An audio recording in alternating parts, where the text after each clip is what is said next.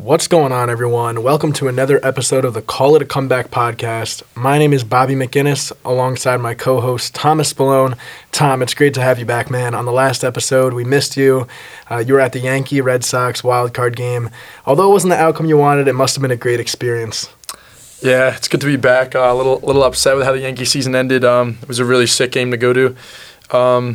Not the result I wanted, but I know Colin Nozick, who's with us here, I think he's pretty happy with what happened. Yeah, very happy to have our guest, Colin Nozick, back for his second episode this season with us. Colin, how you doing today? I am wonderful, Bob. How are you? Pretty good. Glad to have you back, Colin, and I know you're going to be pretty excited coming off that Red Sox win. Can't get too high on the highs because still have the Rays coming up in this next ALDS series, and now they're a scary baseball team, so thankful for what we have, but got to focus and move on. Yeah, big win against the Yankees. Obviously, you can be excited. It's all right to show it a little bit. Tom, where were you sitting in that game? Yeah, so we had right field seats. We were kind of walking around the most of the game, though, just seeing if there were some empty seats in, foul territory.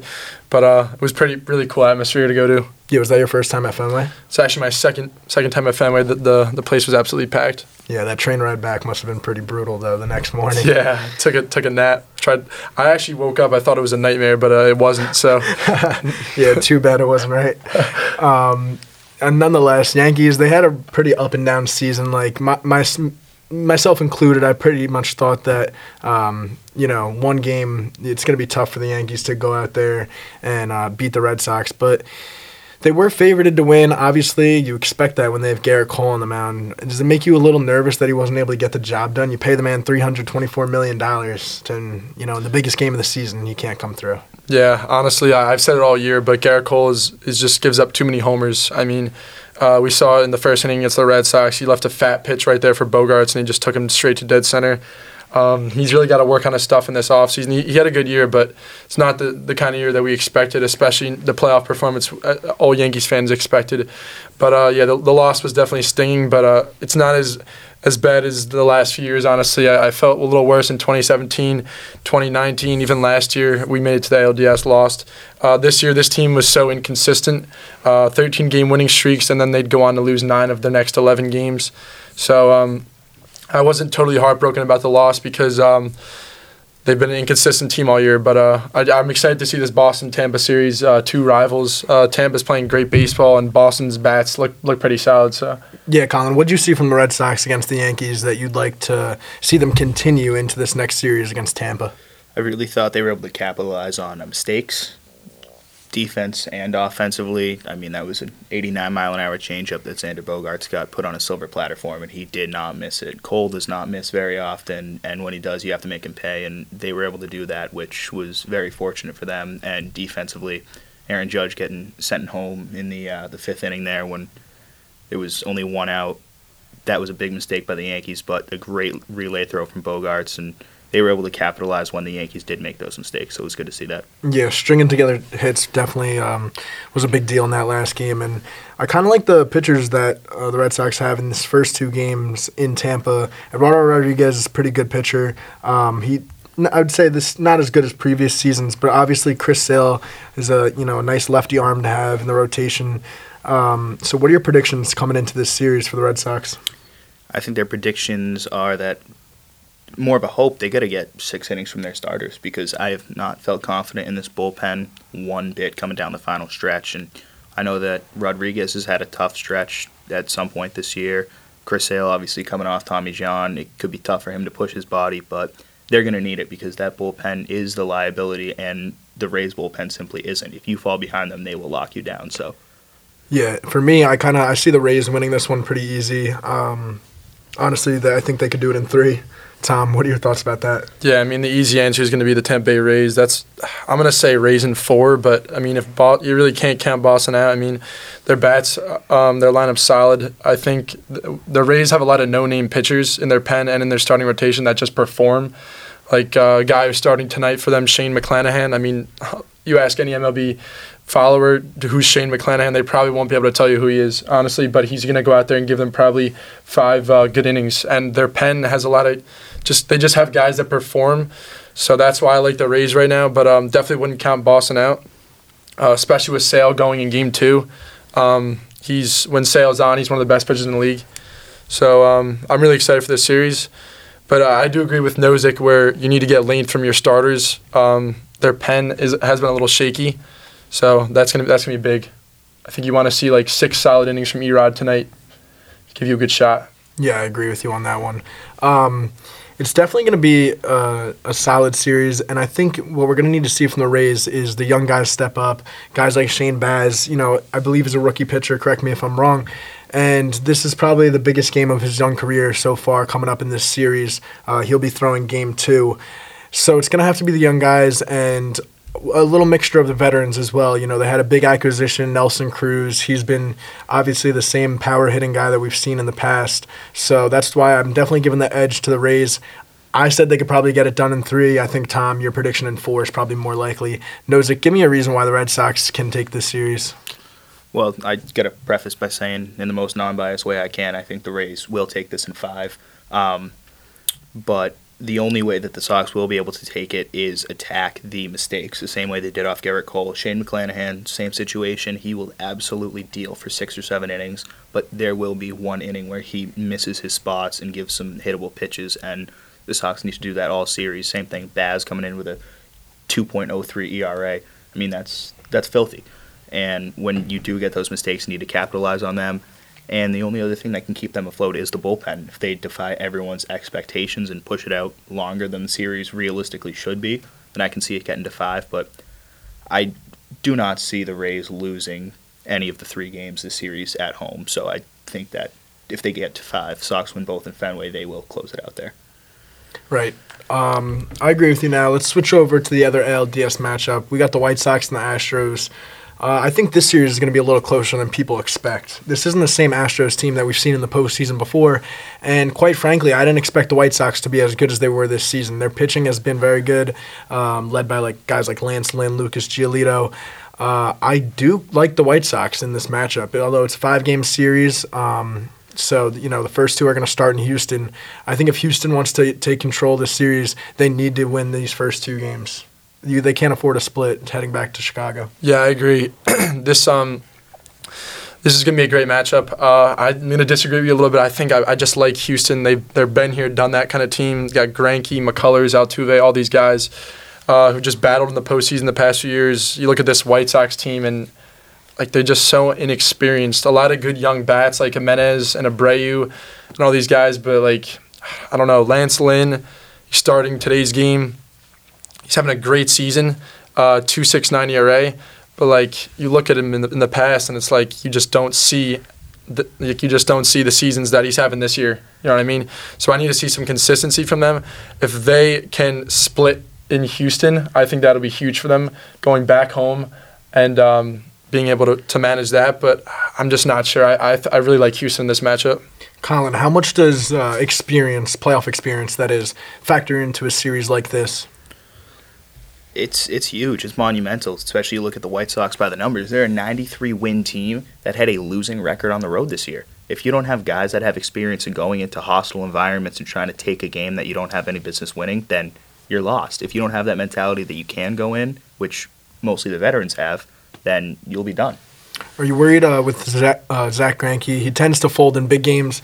Obviously, Yankees fans know that. They usually eat him up pretty well. And him himself has even admitted that he doesn't really want to play in a big city. So should the Astros be nervous about Zach Greinke in the prime time? I actually don't know if he's going to start at all. I have the projected pitching matchups here, and they have McCullers going game 1 and Valdez going game 2, and it's still TBD. They may turn that into a bullpen game and then go McCullers on short rest game 4. I don't know if that coaching staff is confident in him. I can't imagine that happening. I guess if it's definitely possible, but especially if this series goes to 5 games, I don't see any way how we don't see Zach Greinke at all. I think he'll definitely be in that 3rd game, but I mean that's a good point.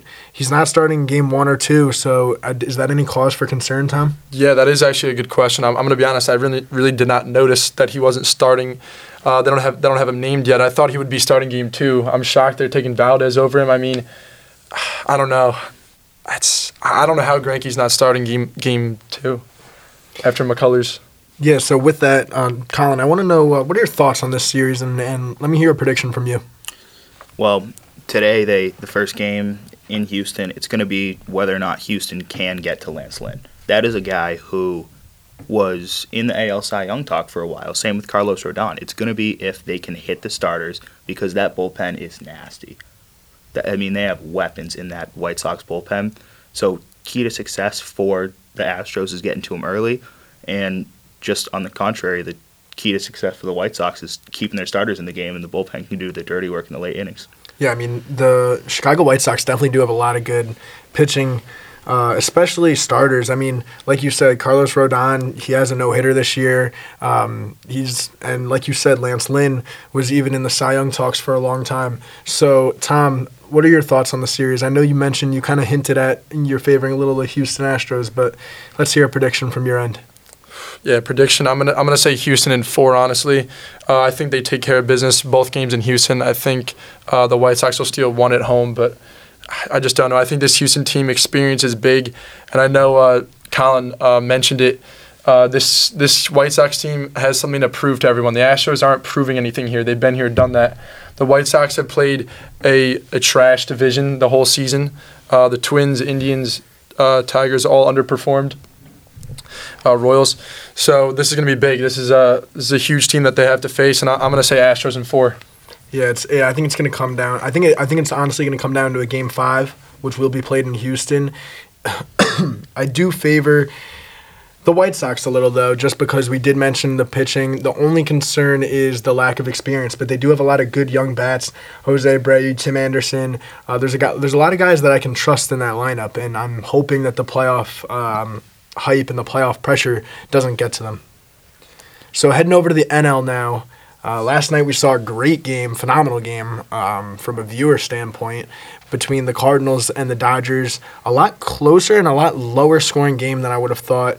But, I mean, that was the pitcher's duel that we wanted. And, Colin, we talked a lot about that on Tuesday. You got a guy in Adam Wainwright versus Max Scherzer. I mean, they put on a show.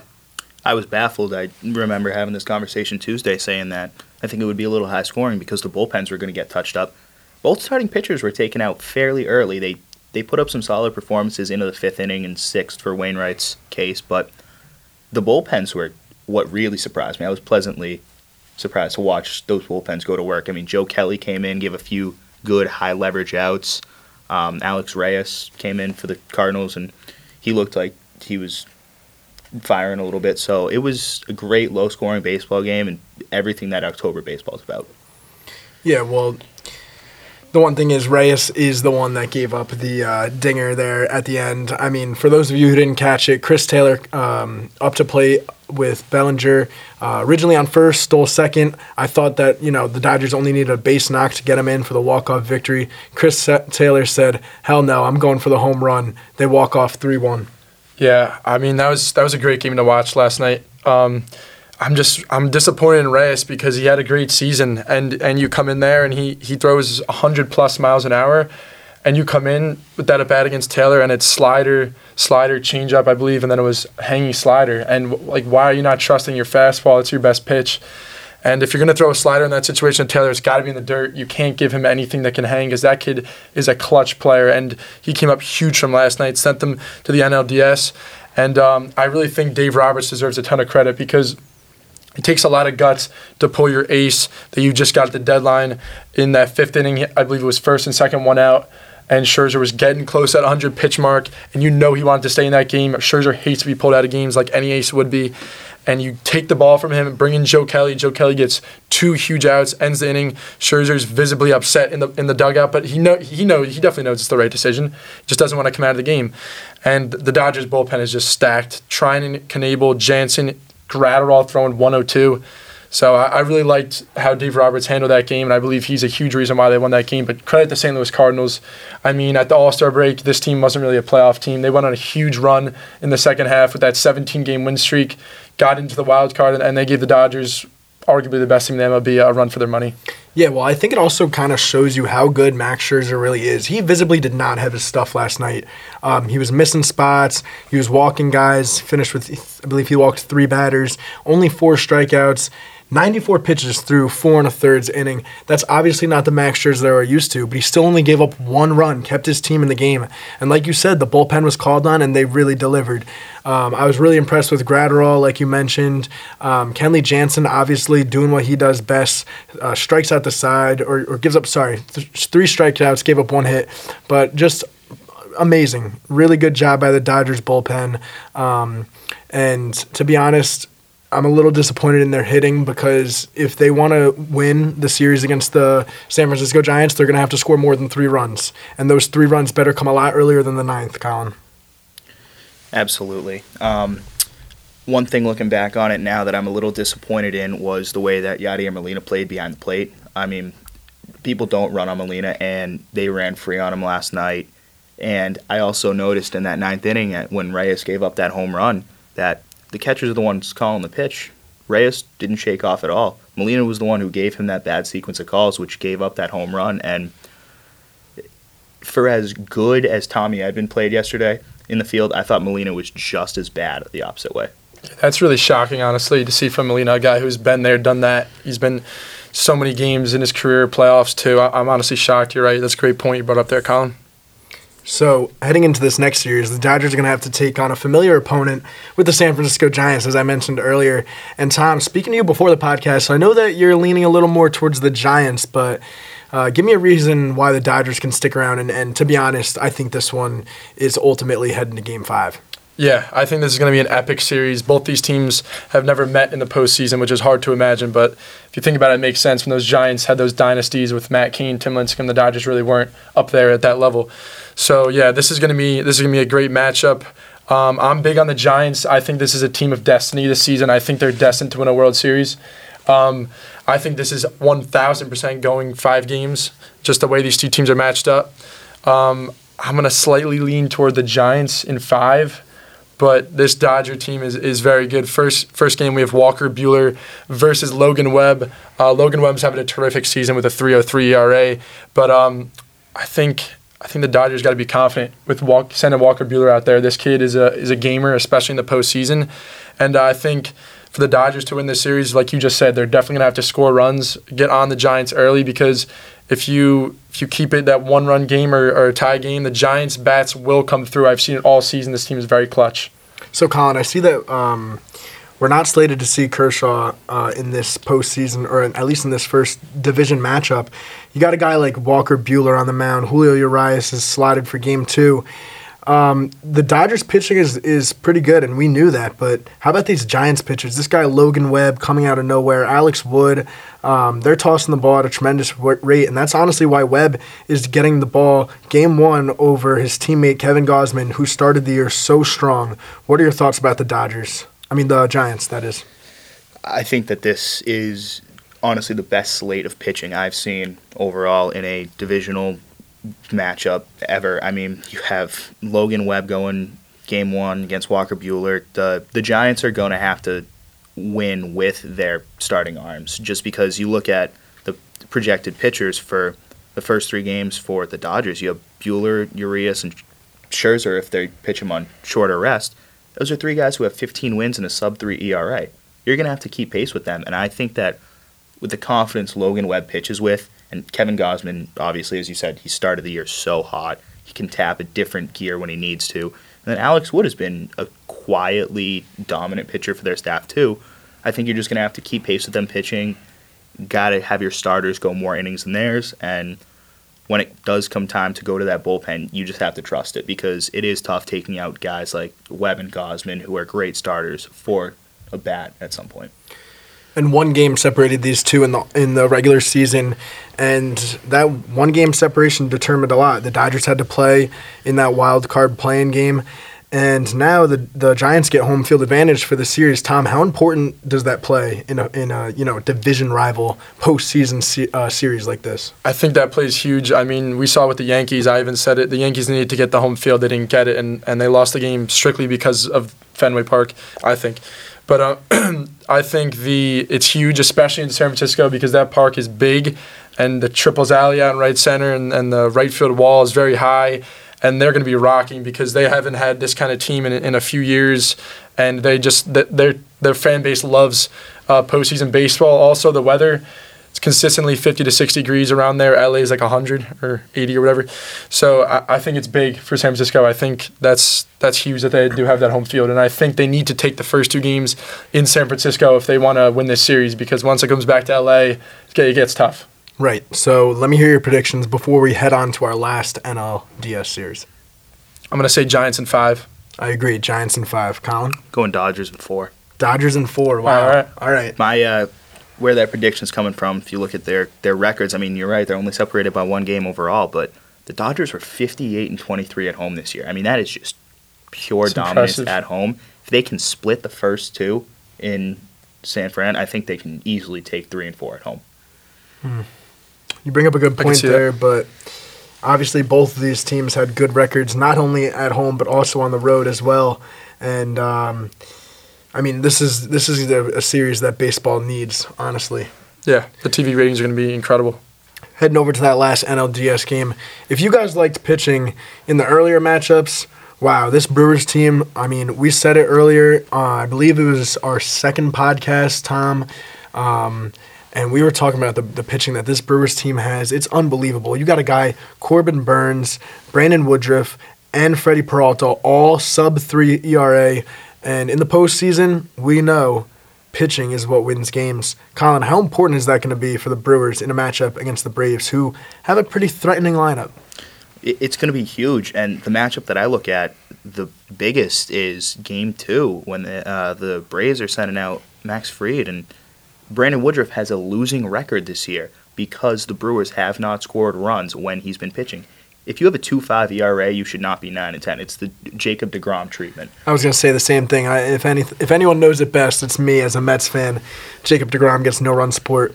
But you make a good point, right? This Brewers team is going to have to put up runs for their pitchers, who are going to go out there and put on a hell of a performance. Yeah, I'm pretty confident in Milwaukee. Their pitching is incredible. Burns, Woodruff, and Peralta are really good, all sub-3 ERAs. The Braves lineup, though, has been pretty hot. I mean, the whole second half, ever since they made those acquisitions with Duvall, they've just been raking. And I think it's going to be a really tough series, though, for Atlanta just to hit this pitching. First matchup, we got Morton versus Corbin Burns at Milwaukee. I think I got to go Milwaukee for that one, right? I mean, Burns is arguably Cy Young. Him or Scherzer, I think it's basically between. So I think Milwaukee gets it done at home. I think maybe Atlanta can steal one at home, but I don't see how Atlanta really competes in this series, just strictly because of Milwaukee's pitching. Yeah. Colin, what are your thoughts on that? Well, I was just looking at the way the numbers break down, and it is interesting what you love to see when one team is dominant throwing the ball and the other is dominant hitting the ball. Head-to-head, Atlanta has a better team average. They scored more runs, more hits, home runs, slugging, everything across the board. In Milwaukee, their strikeouts had more pitchers, better opponent average against, better whip. It is just pure dominant pitching against pure dominant hitting, and I think that is what is going to be electric to watch. So who do you give the edge to in this series, Colin?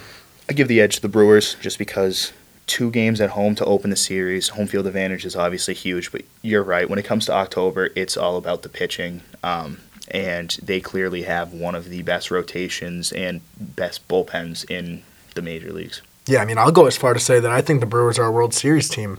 I definitely think that they can make it there, and I think the NL is a little stronger than the AL is this year.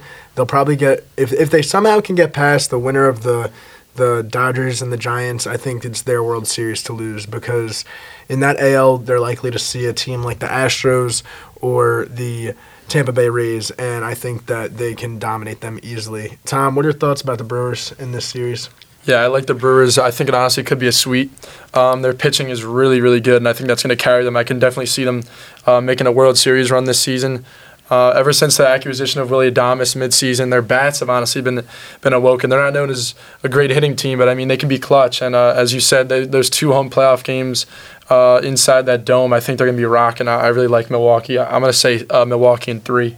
Wow. Okay. I could sign up for that, especially as a Mets fan. I would not like to see the Braves make any sort of noise in the postseason. Yeah, I'm taking them in 4. All right, Milwaukee in 3, Milwaukee in 4.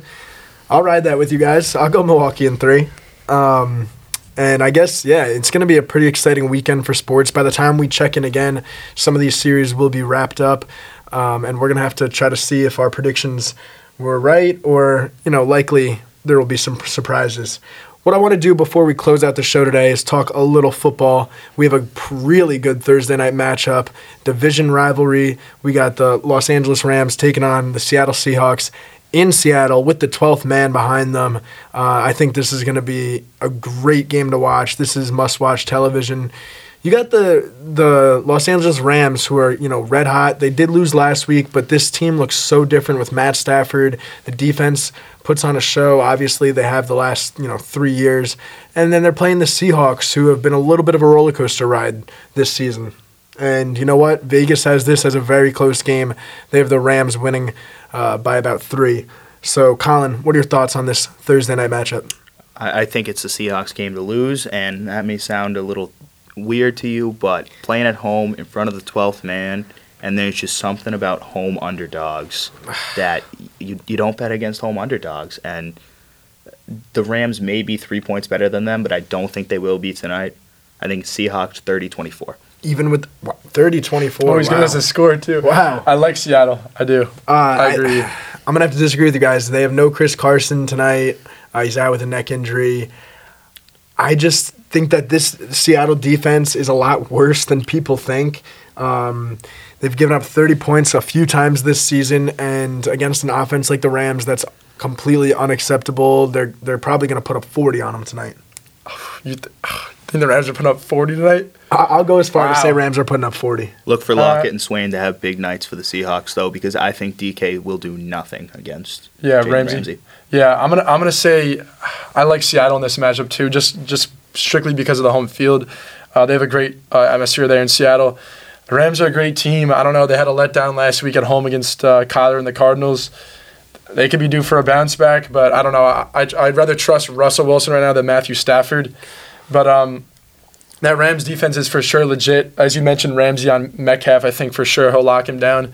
But Lockett, Swain, who's going to be starting at running back? Alex Collins? Alex Collins. Okay, yeah, that's going to be interesting. They're going to have to feed him, get the run game going, but I'm going to take Russ tonight. I don't really have a score prediction, but maybe I'll go 31-28. All right, so Seahawks. you have it as a close game. I think it will be a close game. I just think the Seattle Seahawks are way too inconsistent this season. It's for me to be taking them in a game against the potential Super Bowl team. Obviously, last week wasn't the week that they were hoping for. They lost at home to the Cardinals. Although, let's make a little exception here because Kyler Murray's playing out of his mind, and this Arizona Cardinals team is red hot. They're probably number 1 in my power rankings.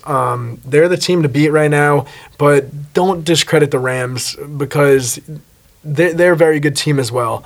Their offense clicks week in and week out, and obviously I think their defense is going to need a game plan for Russell Wilson, but, I mean, the Seahawks defense has been atrocious. I can't hammer this enough. As a Jets fan, I've seen Jamal Adams, drop back in coverage before. And last week, we saw him get exposed by Deebo Samuel, and he's turning around, standing there as the play is going on, as Samuel runs down the field for a long touchdown. So I can't take the Seahawks in a game against the Rams, even at home. It's fair. I mean, yeah, this is a stacked division if we're being honest here. I mean, Seahawks, Cardinals, Rams, just great teams. The Cardinals last week, yeah, they beat the Rams. I mean, you can't say it's a bad loss. Kyler's probably the front runner now for MVP. So, I mean, I think it's definitely going to be a close game. I could see it going either way, but if I had to choose, tonight I'm just going to say Seattle, just because they're home. Yeah, you guys gave a score prediction. I'm going to go 38-28 Rams. I know I said they're putting up 40, but obviously that's a little bit of a stretch. I'll give them 38, right below 40. All right, any closing thoughts? I'm excited for this week of football, but more excited for postseason baseball. I think it'll be a great weekend of games. Next time that Tom and Bob talk to you, we will have the ALCS and NLCS matchups set up, so we'll see how this is looking in a week. Yeah, Colin, thank you so much for joining us on the show. It's always a pleasure. And even though you're a Boston fan, we won't hold that against you. Appreciate that. All right. That's been another episode of the Call It a Comeback podcast. I'm Bobby McInnes alongside Tom Spallone and our special guest, Colin Nozick. Thanks for listening, and we'll see you next time.